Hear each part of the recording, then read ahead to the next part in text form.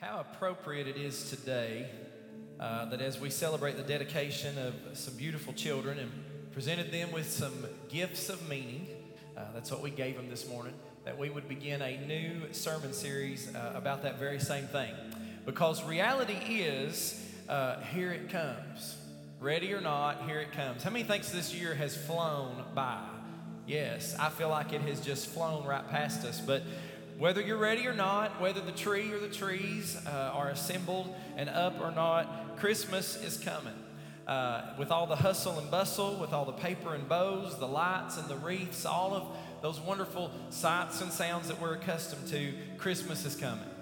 And Christmas captures our attention and our heart, and even regardless of how old we are, it captures our imagination.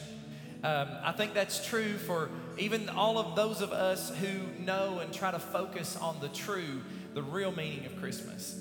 And we try to imagine what that very first Christmas was like. And out of our imagination, we recreate the Christmas story. We create nativity scenes. And the scene is complete with sheep and animals and shepherds and a manger and all of those things that we're all familiar with. You know what the scene normally looks like in your mind. The shepherds are on one side peering into the crib, and then you find the wise men, the three wise men are on the other side, and they're all gazing into the face of Jesus. And however, this morning, I want to tell you, I kind of hate, as I thought about this because this week, thinking about putting up our nativity set, we all probably have a favorite one. And I don't want to break up your beautiful crystal, maybe resin or marble nativity set or whatever it is that you may have. But the scene itself that we're so accustomed to is not very accurate about the portrayal of the birth of Jesus. In fact, the shepherds and the wise men were probably not even there at the same time. The wise men would almost seem to be very late because they arrive at a different time, most likely because they journeyed this far great distance, as we read according to Scripture, a long distance so that they could come and pay homage or give honor to the baby Jesus. And so maybe the first lesson, even before, and I'm getting ready to read my main text, but maybe there's a first lesson even before we get into that account, and that is that the distance that you may be from Jesus this morning, that distance is not nearly as important as the fact that you begin that journey towards Jesus. Because before we even get started today, I want to encourage you, because I feel like, especially in this season, there's always people that are here during this season that you may feel like you're far, far away. But I want to encourage you today. It's never too late. Somebody help me preach this morning. It is never too late to start taking steps and making your journey towards Him. And the good news is, if you start taking steps towards Him, I wonder if anybody will testify with me this morning. If you start taking steps towards Him, you will find Him. Can I get a witness in this house? So for a few moments today, I want us to go back, and I apologize that I'm going to dismantle your image of the perfect nativity set this morning. If you will, stand with me all over the house. I'm going to read one passage of Scripture. I'm going to read it first in the New King James Version, and then I'm going to read it in one of my favorite versions, which is the Message translation, for some further clarification. Matthew chapter 2, verses 9 through 11. When they heard the king, they departed. And behold, the star which they had seen in the east went before them, till it came and stood over where the young child was. When they saw the star, they rejoiced with exceedingly great joy. And when they had come into the house, they saw the young child with Mary his mother, and fell down and worshiped him. And when they had opened their treasures, they presented gifts to him, gold, frankincense, and myrrh. Now I want to read that same passage in the Message translation. Instructed by the king, they set off. Then the star appeared again, the same star they had seen in the eastern skies. It led them on until it hovered over the place of the child. They could hardly contain themselves. They were in the right place. They had arrived at the right time. Look at the person next to you this morning and say, you're in the right place at the right time. Verse 11, they entered the house and they saw the child in the arms of Mary, his mother, and overcome, they kneeled and worshiped him. Then they opened their luggage and presented gifts, gold, frankincense, and myrrh. Today I want to preach the first of 3 messages in this series I've titled Gifts of Meaning. And today we're going to talk about gold. If you will, pray with me and for me this morning. Father, thank you for your presence. Thank you for everything that's taken place in this service thus far. Thank you for your word. Lord, I pray for the next few moments that you would remove every hindrance, Lord, that would come against us and prohibit us from hearing what you would speak to your people today. I pray, Lord, that you would anoint these lips of clay, that I wouldn't speak with the enticing words of men's wisdom, but that, Lord, I would speak your word today in the power and the demonstration of your Spirit. Anoint every ear to hear and every heart to receive what thus saith the word of God to us today. And Lord, more than anything, let us all leave differently than we came because we've been in your presence and we've been changed by your word. We'll give you the glory, the honor, and the praise for it in advance. In Jesus' mighty name we pray. And everybody said, amen. You may be seated. Thank you, Ben. So I don't know if you caught it or not. The nativity scene destroyer, if you will, or if you heard the phrase when I said it, but the word told us this morning about the wise men that they entered where? The house. Luke describes the scene with the shepherds and says that Jesus was born in a manger. But the wise men, we know, arrived at a different time because in 2 different places in Scripture it tells us that they entered into the house. Now, it's not their punctuality or lack thereof that I want to focus on during this season, but rather I want to spend some time each week examining the presents that they brought to Jesus. These wise men brought gifts, and I want us to look at these gifts rather closely. Gold is the first gift we're going to look at today.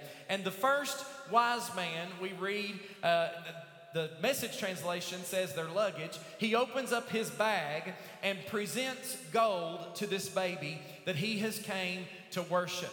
Now, this gift of gold has been scrutinized throughout the ages. If you do much studying on Scripture, you'll find that it's claimed by several Bible scholars that it was this gift of gold that financed the escape of Mary, Joseph, and Jesus to Egypt. If you'll remember, not long after the birth, Herod wanted every child under the age of 2 killed. And Joseph had to take his family and flee for their safety. And most Bible scholars tell us that it was highly possible that it was this gift of gold that made that escape possible. Now, I want you to pause right there and think about something with me this morning. I want to ask you a question. Could it be that the gift that you come and present to Jesus might, maybe, just maybe, make somebody else's salvation possible? Could it be what you have to offer and the gift that you bring to Jesus might be the thing that makes somebody else's salvation possible? How many remembers the person who invited them to church before they gave their heart to the Lord and got saved or rededicated their life to the Lord? Could it be that just the menial task, the mundane and routine action, could it even be that those things that you do Sunday after Sunday, that role that you have that yes, many times we grow tired. Yes, many times you may grow weary. But could it be those things that we do that seem to be mundane and just routine and sometimes even go unnoticed, maybe even unappreciated? Could it be that gift that you offer that makes it possible for somebody else to escape their destruction? I feel my help as I preach this morning. We discount too many times the importance of what we do for the Lord. You may say, Pastor, I'm just a door greeter, or Pastor, I'm just on the praise team, or I'm just somebody who facilitates in a class. I want to tell you something this morning. There is nothing that you can do for the kingdom of God that is insignificant. Did you hear me?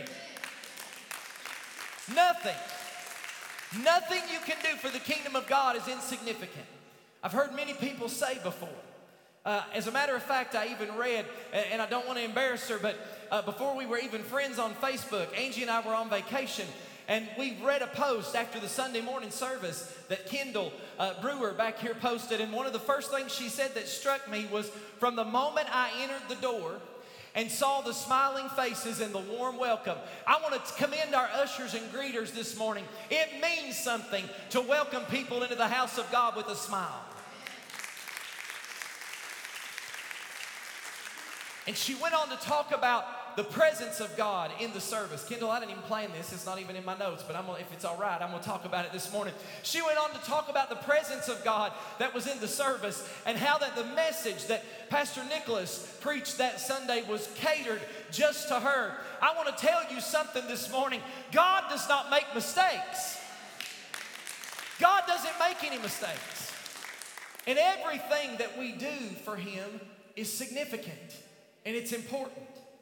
And don't allow the enemy to make you think that what you do for God is not significant when it could be the very thing that causes somebody else to escape destruction and moves them beyond the reach of the enemy into the fold in the house of God.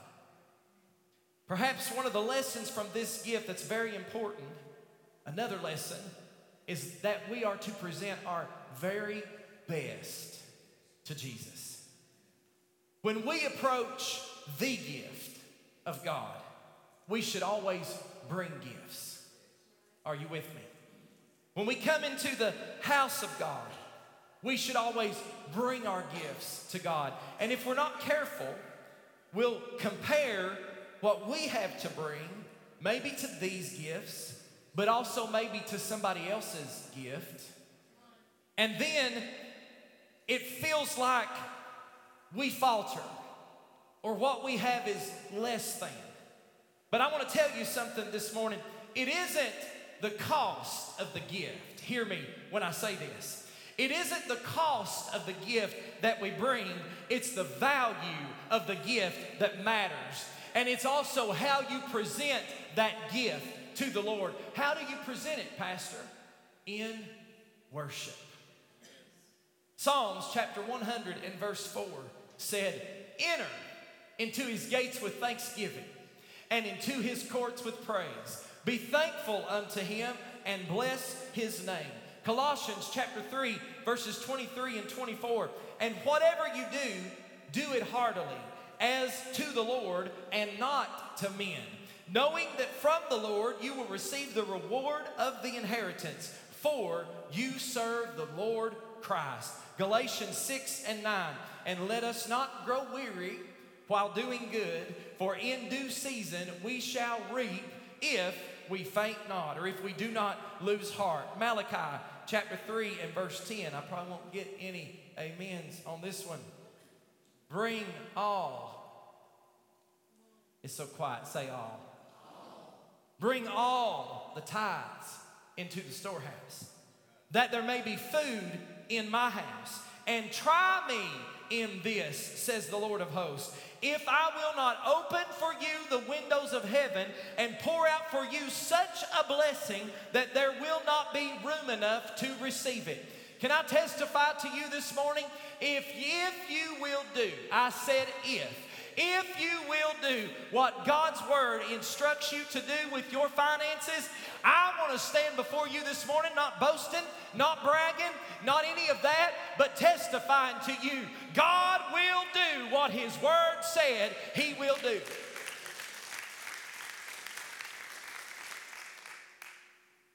Sometimes your life may get under scrutiny because the Lord's blessed you.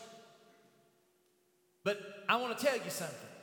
It'll only be scrutinized, you hear me when I say this, by those who don't do what God's word says for them to do. It matters, church, it matters what we bring to God. We must present what is most valued and most precious. And as we enter into this season of giving and receiving, we need to stop and make sure that as the year draws to a close, that we have also offered Jesus our best. Have we given him the things that we treasure the most? Is that finances? Have we held back? Is that worship? Have we just gone through the motions? Is that time? Have we been selfish? Is it service maybe? Have we skipped out on what we could be doing for the Lord in order to do what we prefer to do that pleases our flesh? I want to challenge you to stop for just a moment and make sure that you have given and continue to give Jesus those things that you value the most. Stop and make sure that your treasure has been presented to Him. Why is that so important, Pastor? I'll tell you why. Jesus would tell us later in Matthew chapter 6 and verse 21, "For where your treasure is, there your heart will be also." In other words, it is crucial, it is vital to intentionally and willfully lay your treasure at Jesus' feet, because listen to your pastor this morning. What you treasure, you will worship. What you treasure, you will worship. So it's crucial that we lay that at Jesus' feet, because if we refuse to offer our treasure to Jesus, the day will come when our treasure will take the place of Jesus in our hearts. And I know people who are worshiping other things today. I know people, I'm just going to say it, who have even been given a second lease on life. And they were thankful in the beginning, and then it didn't take them very long to forget about where God had brought them from. I want to challenge you this season. Don't be waiting for calamity and travesty and tragedy to strike your home before you bring it all to Jesus. Bring your best to Him in advance and watch His hand of protection overshadow your life.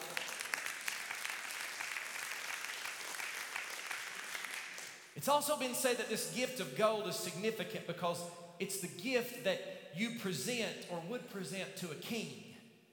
This gift is a prophetic declaration that this unassuming, crowded out baby was indeed very special. He was anointed to be king.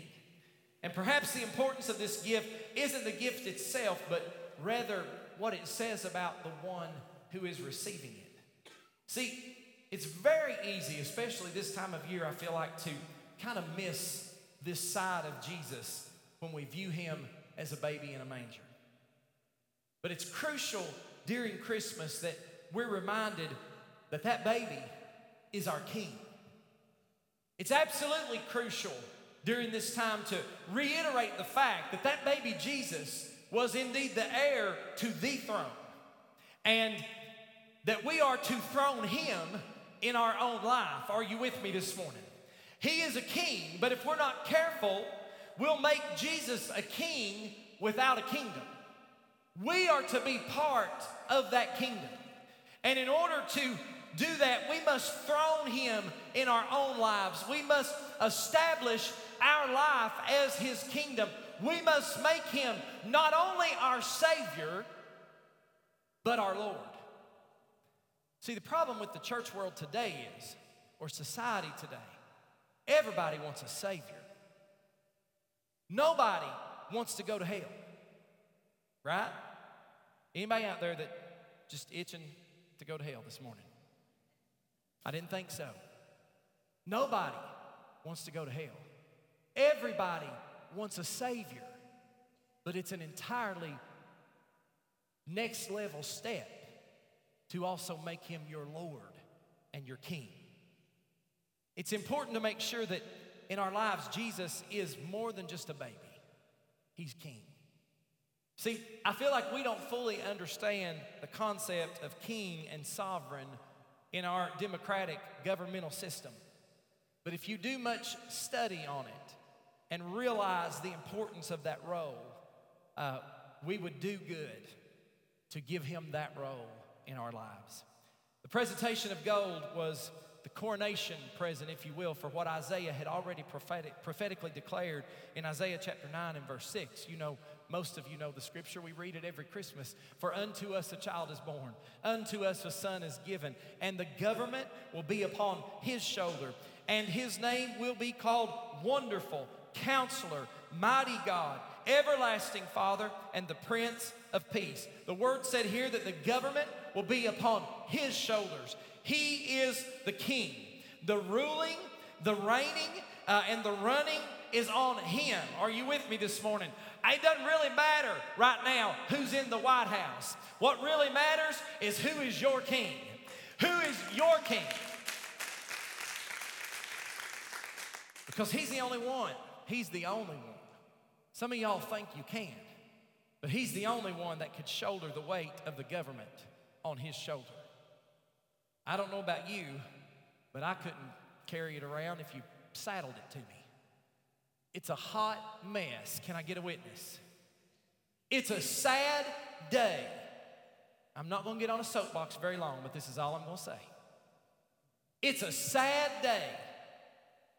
Even I asked some people last night sitting at a table, when is this ever going to end?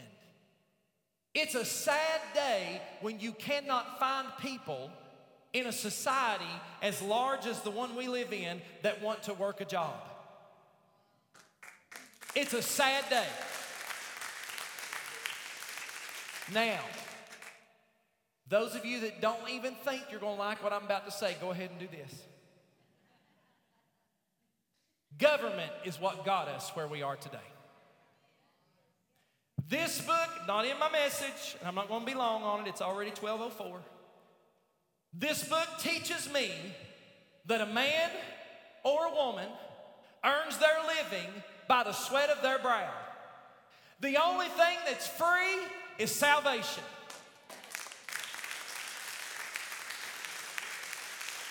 And young people, I want to tell you, if you want something in this life, you've got to work for it. Can I get a witness? Don't expect anybody to give it to you for free, because number one, when it's free, it's not worth anything. It doesn't mean anything to you. But when you sweat to earn it, you'll appreciate it, you'll manage it better, and you'll do more and be more of an example of what God's Word says we are to be. Can I get a witness in this house this morning? Now you can take your thumbs out. This gift of gold also asserts the need to establish Jesus as the Lord of our life. And let me finish here. How do you know if you have made him king and Lord in your life? Isaiah shows us, because he says when we allow the government, what's that represent? The kingship, the lordship, and the life of Jesus. When we allow the kingship and the lordship of our life to rest on Jesus, there is no confusion. I'm going to make 3 quick points and be done. There is no confusion. Number one, he is a wonderful counselor. Let me say this. Stop going to other people to try to get your answer. I don't care how spiritual they look in church or act in church. He is the wonderful counselor. Get yourself a one-on-one communicating relationship with him, and there will not be confusion in your life, because he's a wonderful counselor. We've been told that God's not the author of confusion. When Jesus is king in our lives, we have a wonderful counselor that we can turn to, and the confusion is driven out. When Jesus is king, peace. Say peace. Could anybody use any peace? Peace rules and reigns in the place of confusion. In fact, Isaiah doubles down here, and I preached to myself a little bit this week, because if you'd had a week like I had, you'd know why. But Isaiah doubles down and he says, he is the Prince of Peace. He starts with the lack of confusion, which we need to get rid of. And then he ends with peace. Too many who claim that Jesus is king, their lives reveal otherwise. because their lives scream of the absence of peace. I have never seen a time when people are more stressed, more distraught, more wringing their hands, not worrying about every minute and what they're going to do. And I've even done it some myself. But when we reestablish Him as the King and Lord, we'll allow the peace of Christ to reign. When we allow the kingship of Jesus to be on our life, there is number two, there is no challenge, because He is the Almighty God. We know that Christ has been king in our lives when we submit to Him. There will be no challenge. We surrender. Have you ever been challenged by somebody that disagrees with you? When we King Christ in our lives, there'll be no challenge with us. Can I tell you right now, there's a challenge in today's society and in the church even, when I open this book and preach the word. It's challenged. He's judging me. He was talking right to me this morning. Talking about me. I even had somebody tell me that one time. And I said, I got news for you. I didn't know anything you just told me until you just told me. So if he read your mail, take it up with him. Don't be mad at me. People want to challenge the word. If it crosses what they want to do, they want to challenge the word. But when He's the King and the Lord of our lives, there's no challenge. We surrender. That's what this means. We throw up our hands and we surrender. We don't bow up, we don't fight back, and we don't try. Here's what we do in the church today, but we ain't supposed to try to negotiate. See, instead of trying to see how close to God we can get, a lot of people want to try to see how much of the world they can hold on to and still get to heaven. There's no negotiation. He is the Almighty God, and when we claim Him as Lord, then He's in full control. And lastly, when we allow the kingship of Jesus to be on our life, there is no close. There's no end. Because the Word said He is the everlasting Father. When we establish Him as Lord in this life with the understanding there'll be no end to His rule and reign. That's what the Word says. He shall reign forever and ever and ever. The choice that we make in this life, listen to me, the choices that we make in this life will have eternal implications for us. We assert in this life what will be true in the next life. He isn't just our good Father, but He's also the everlasting Father. He isn't just God when we're in this house lifting our hands and worshiping. He isn't just God when we're sitting here listening to the sermon. He isn't just God when we kneel and pray in the altar. He's also God when we get up on Monday morning and the enemy slaps us straight in the face. He's still God. He's our everlasting Father. And in fact, our attitude is that as we establish Him as our King, His rule will not diminish, it will not subside, but rather it will increase. The Word teaches us, Paul said, I need to decrease so He can increase. Isaiah chapter 9 and verse 7. Of the increase of His government and peace, watch this, there will be no end. Upon the throne of David and over His kingdom, to order it and establish it with judgment and justice from that time forward, even forever. How long? Forever. The zeal of the Lord of hosts will perform this. When He rules with authority, that rule in your life and my life should grow. When He's truly ruling in authority, that rule should grow in our lives. So, the wise man brought him gold. And I want to ask you this morning, how long has it been since you have approached Him as King? How long has it been since you've allowed Him to have the government of your life, to rule and to reign over you? And if you were to examine your life seated here this afternoon, would it be marked by the wisdom of His counsel? Or would you be basing it on what somebody else has told you? Would your life be marked by His peace and His power? Is your life marked by the understanding that we're living for something beyond today? Did you hear me this morning? I love what they used to say in the old church, that this life is just a dressing room. We're just getting ready for what's to come. See, a lot of people are living their life for today. I want to do for me today. I want to do what pleases me. But we fail to recognize that this life is just a small, short time of preparation. And what we're preparing for is a place where there is no sickness, there is no pain, there is no trouble, there is no sorrow, there is no Republican and Democrats. Thank you, Jesus. There is no government, there is nothing, there's no strongholds, there's no addiction, there's no bondage, there's no divorces, there's no death, there's nothing that we go through in this life. That's what we're preparing for. But is your life marked with the understanding that we're living for something beyond today? As they come to the music this morning, I challenge you. I challenge you today.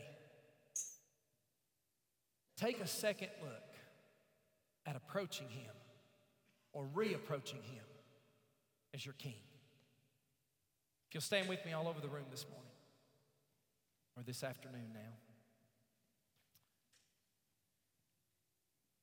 If you're here today, listen to me closely. If you're here today and you haven't ever approached Him as King, I want to tell you, whatever you do, don't put it off another day. Why don't you approach Him as King today? Because if you're in this house and you've never accepted Jesus, I promise you there's a room full of people here right now that will testify with me. Jesus Christ will be the best decision you'll ever make in your life.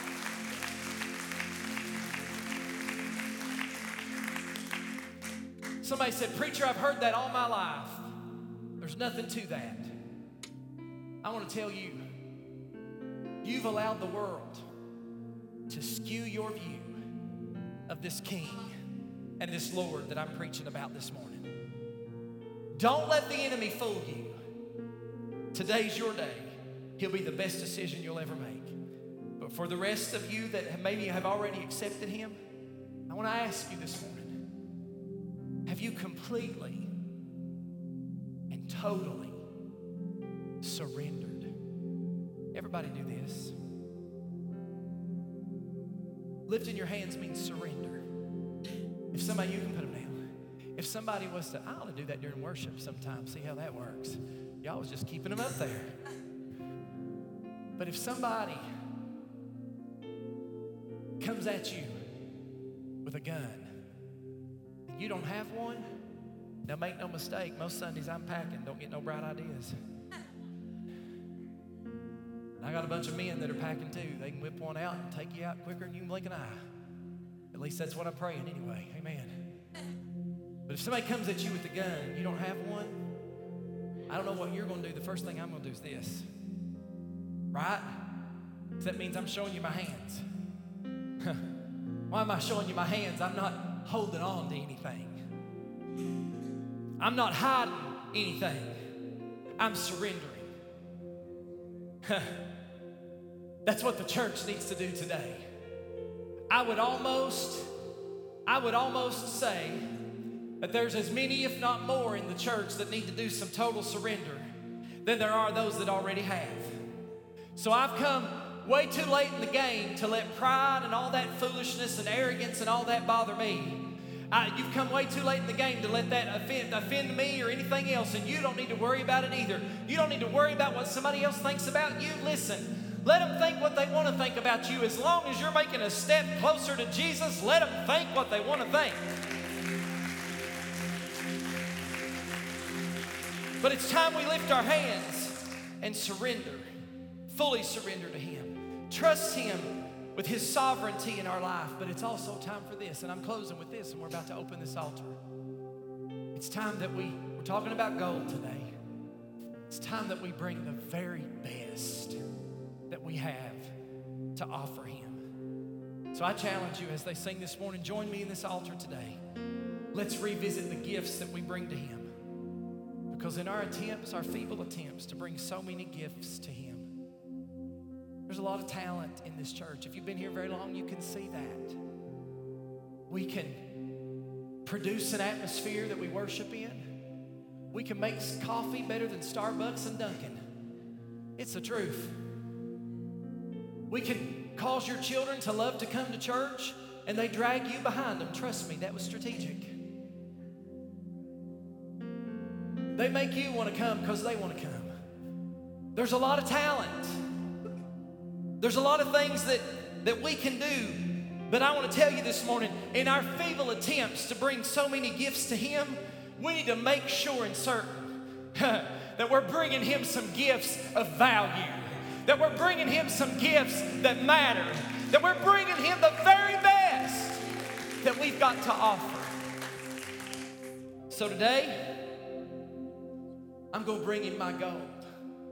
And I want to challenge as many of you that will to do that with me. Let's acknowledge His kingship and His lordship in our lives, and let's bring, as they sing, let's bring to this altar our very, very best.